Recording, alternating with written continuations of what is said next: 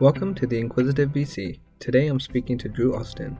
Drew is the managing partner of Redbeard Ventures, where he invests in Web3 infrastructure and frontier technologies. He is also the former CEO and founder of Wade and Wendy. Today we talk about how Drew got into crypto and NFTs, what he looks for when buying NFTs, the Loot Project, NFTs on other chains, and much more. I hope you enjoyed this episode.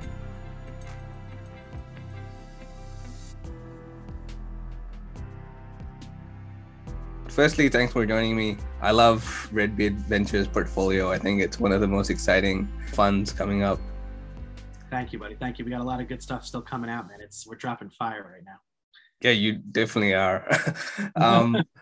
I thought it would be great to start with essentially how you entered the world of crypto and NFTs from your background as an entrepreneur. Sure. Yeah. Well, I started investing in Bitcoin in 2013. Actually, I remember I bought my first Bitcoin.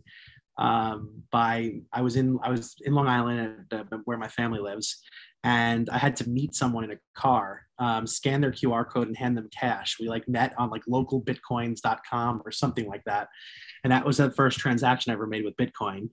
And so I've been following it ever since. I got really interested in the concept of scarce digital collectibles from the day I heard about the blockchain. I'm a collector. I collect action figures, autographs, sports memorabilia, sports cards, art, everything.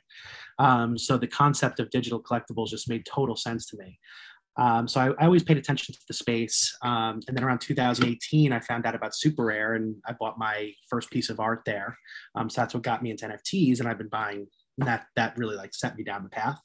Started buying a bunch of art. 2019, bought a bunch of pieces. And then really started expanding my NFT collection. NBA Top Shot was the next project that I really dove deep into. So NBA Top Shot, I got in early and just built up a really big portfolio and got some great assets before the real movement hit, and it became probably my most valuable investment I've ever made. Legitimately, it was 100x investment for me. And then from there, I got very deep into Zed Run. That was another big investment that I built up a stable on, and really truly believe in long-term investment perspective. So yeah, that was kind of my crypto approach. And then from an venture perspective, I've been a founder since I was 19 years old.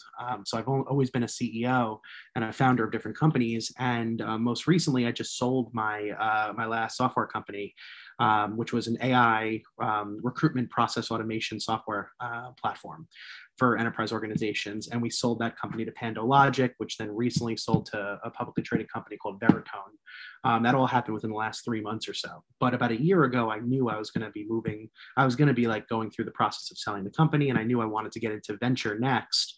So I started up a venture capital syndicate on AngelList. I knew a bunch of friends that were in the space that were founders and were also balancing doing venture investments through AngelList. So I thought it was something I could handle. And then from there, I started the VC syndicate, and it just took off. Super Rare was our first deal. And in the last 12, we literally are 12 months this week, I think, 12 months of deal where the syndicate's now been around for about a year. We have about 1,900 LPs. We did about 45 deals, over 20 million deployed capital. It was really crazy first 12 months. So it was really exciting. I didn't even realize how much it would take off. And then now we're going to move to building up a fund. That's the next step. So that's we're going to go from there. That's amazing. Yeah, those numbers are incredible for, 1-year-old syndicate. So congrats on that. Thank you. Thank you. So I guess for the listeners who are still quite fresh with NFTs, and you've been doing it for a while now, can you give your best explanation on why NFTs matter and how they actually have value? So NFTs, well, I guess the number one reason why they matter is because it creates scarce, transparent assets out of digital content, and that did not exist before this. So the fact that we can now create transparency in the amount of supply we produce of a digital asset it just changes everything. We can now, you can now supply and demand comes into play with every piece of content that's produced and tokenized. So to me, that just opens up an entirely new monetization path for content, and that's pretty exciting. And when you're looking into, I guess, some of these new NFT projects, what are the key things that you're looking for? Because there seems to be, a massive growth in that area. How do you pick out, the gems? I kind of take a venture approach to it almost. In some of them, like, so the way I approach it is I'm very comfortable taking like a speculative, like, hey, let me go dabble with this one, buy a couple, don't make a huge bet, but get exposure to a wide, broad approach. But then once I like get my hands dirty in a project and I start to get into the community and understand the vision and speak to the team and all of those kinds of things, that's when I'll decide if I want to go deeper. So, that's been pretty much the way I've approached all of these NFT projects. So like, Top Shot, I started by buying a few moments. And then the more I got into the community, the more I learned about the team, the more I spoke to the team, the more I understood the vision and more I believed in their ability to execute over the long term. So, my approach has really been like, I primarily want to invest in projects that I think can sustain long term. If it's more of a project that I think is more of a speculative bet and I just want to get exposure to it and learn, I'm more comfortable trading in and out of those. But the ones that I feel that have long-term legs and are doing things unique and paving the path and innovating with great teams behind them and great creative and great tokenomics, etc. That's what I'm really looking for. So, I think like things like, for example, CryptoPunks to me was a no-brainer. CryptoPunks a no-brainer because of the historical value and the legacy of what they've done as one of the earliest NFTs, or one of the earliest Ethereum NFTs that have really rose the ranks and kind of led the PFP movement. Bored Ape, for example, I didn't mint Bored Ape. I actually held off on that because I thought at the first it was another knockoff of CryptoPunks because I was seeing a lot of that. And then I got in very quickly after. I think the first ones I bought were like about 0.2 ETH. And I got in quickly because I saw how powerful and how strong the community took to this concept of giving out commercial rights. The fact that they gave out commercial rights, and they were the first ones who really kind of made that a big part of their narrative. Then I realized I wasn't just betting on the Bored Ape team; I was betting on the entire community to create projects and to create businesses and create initiatives that are going to build the brand of Bored Ape. So to me, that took a life of its own. I kept my finger to the pulse and realized it was time to make a bigger bet. So that at that point, I bought more of the apes. For example, Gutter Cats is another project that I took too early, simply because I thought that they took a different approach on the supply side. I thought they kept their supply low, copied a lot of what they've seen in terms of what was working in terms of community development and the Avatar project. And I saw the community take a real passionate approach to it as well. But with that lower supply number, being 3,000 instead of the normal 10,000 that a lot of these other projects were doing, I felt that with that community and that path and kind of filling a spot as number 3 in the Avatar space, I thought that was also a nice bet to be able to make, and it has turned out well. And then, I look into other projects. I think the Art Blocks project has been transformative in bringing in new technology and as a new art medium. I'm always looking for new artists that I think are either up and coming or have already built out a prominent brand. There's just a ton of artists that I follow that I try to collect as much as I can and acquire the assets of. And then from there, I would say that, and then I think the next biggest thing that's going to be out there is play to earn. I'm really looking for gaming assets as well. I think that's going to be the next big movement. That's really interesting. Have you managed to wrap your head around the Loot project and what's kind of got people hyped about that? Yeah, I mean, listen, so it took me a while as well. I didn't jump in right away. I missed a lot of the bull run there, and I think I got in the middle, so I'm probably around even in that project because it spiked up like crazy, and now it's went back down, etc. So overall, I'm probably even, and I don't think I've made much on that, but like, I thought it was interesting. So it took me a while, and then one night I kind of went into a black hole, really just trying to like understand it all, and I started to realize that this was interesting for a couple perspectives. It became like almost like an infrastructure to build games on top of. So by using these like shared attributes and using a shared currency, people can build all sorts of games by leveraging that type of foundation. The reality is though, is like, listen, it's first and maybe it holds its test of time in the fact that they came out with something new and different. I don't think a lot of people will get it. And I think that's going to hold it from getting mass adoption until I think third-party developers or third-party creators can really build some meaningful projects out of it, and then that could take it to a whole nother stratosphere. If they decide to do that, I think really quickly we saw a lot of knockoffs. So like, Beanie came out with Blute, which immediately, became like almost like a competition in a weird way.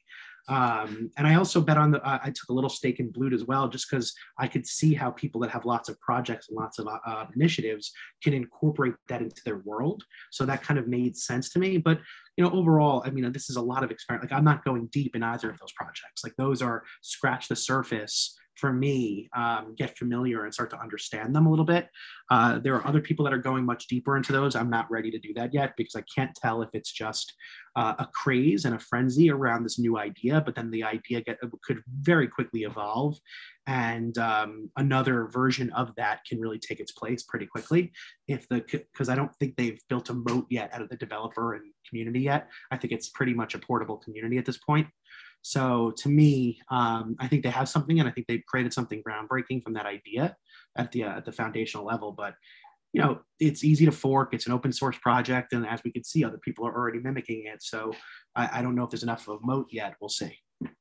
Yeah, no, I hear you. It's definitely an interesting one. What are your thoughts on, I guess, NFTs on other chains like Solana and Tezos and even Flow? There's most of the activity is still on Ethereum, but do you think like those other ones will start to pick up soon? Yeah, I do. I think that couple things. I think one, that Solana, I think Ethereum's gas fees are astronomical and becoming a huge problem. And unless we figure out new solutions to do these NFT drops, the drops are going to start to fail completely, and people are going to stop doing them. Unless we come up with a new way to mint and except because these gas wars are just, I mean, you just saw Seven. I don't know if you saw the Seven drop.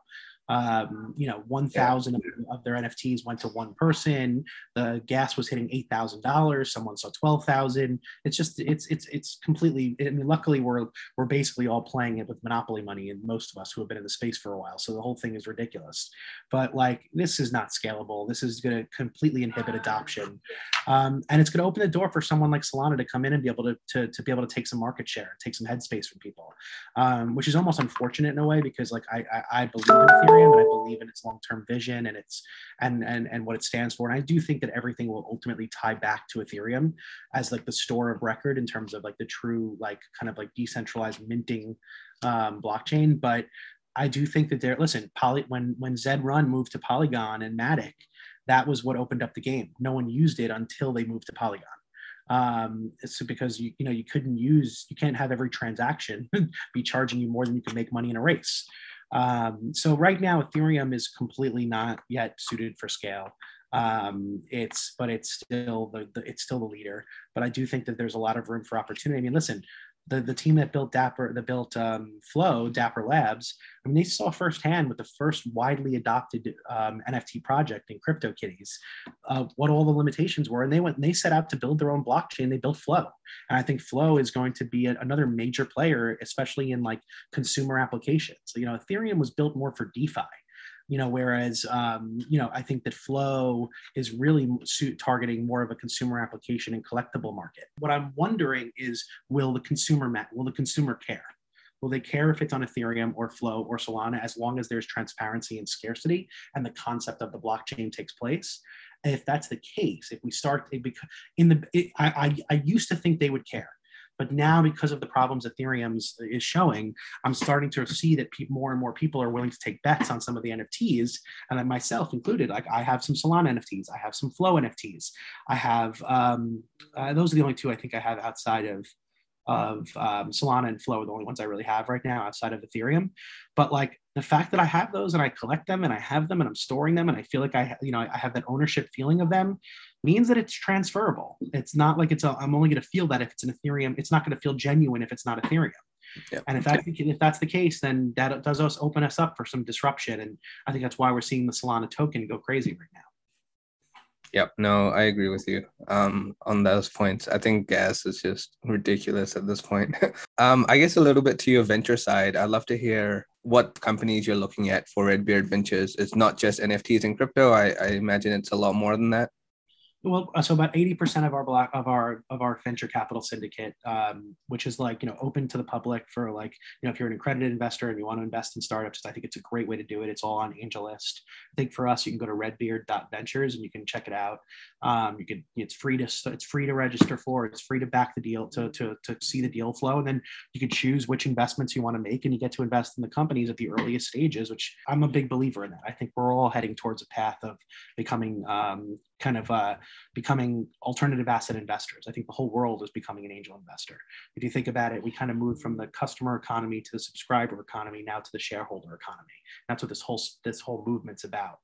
And so that's first. I think it's a really exciting time for angel investing. Is that you have now the ability to get into deals that only the top VCs would be able to get into in the past. We do also 80% have been blockchain focused, 20% have been frontier technology, things like robotics and space and climate and biotech, et cetera. But then the other 80% have been blockchain focused. We've invested in a lot of different metaverse plays, where our approach right now is to stay broad on the metaverse side. So, we've invested in Sandbox. We've invested in Superworld because of their AR component. I think there's an element of that. I think Sandbox on their virtual real estate side and the gaming component is going to be really big. I think that we're going to see a lot of other interesting progress in. We're invested in Upland. We're invested in Green Park Sports. One I'm really excited about that we're investor in is Wilder World. That did like an Unreal Engine, like photorealistic metaverse that is just absolutely stunning. So there's a lot of really interesting stuff going on there. We're invested in different NFT marketplaces, like, of course, like Dapper Labs that's built, NBA Top Shot. We're investors in Super Rare. We're invested in Genies. We're invested in let's see what else. We're invested in some, crypto, like, DeFi plays as well. We're invested in some things in the DAO tech stack, like Parcel, that's doing the treasury management. So, it's a lot of, everything that's kind of like, helping us drive adoption and drive more, my belief right now is that, like, we're in the early days of this movement, but I'm watching the internet get rebuilt from the ground up. And it's exciting to be at the ground floor of it, helping fund the companies that are building this internet.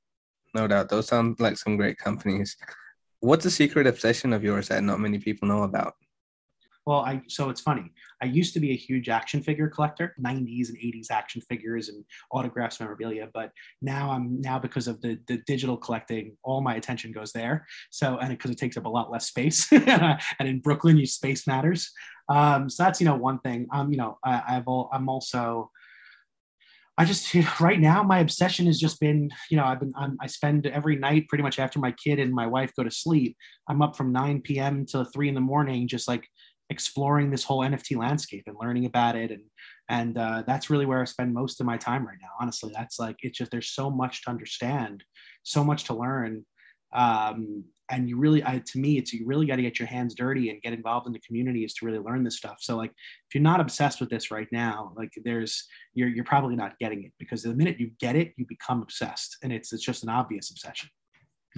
Yeah, no, I hear you. It took me a while to wrap my head around NFTs, but once I got it, yeah, I've been spending a lot of time between Discord, OpenSea, and Twitter. So yeah, that's all the questions I had, Drew. Thanks so much for jumping on. Really appreciate your time, and I enjoyed talking to you. Awesome. Thank you so much, buddy.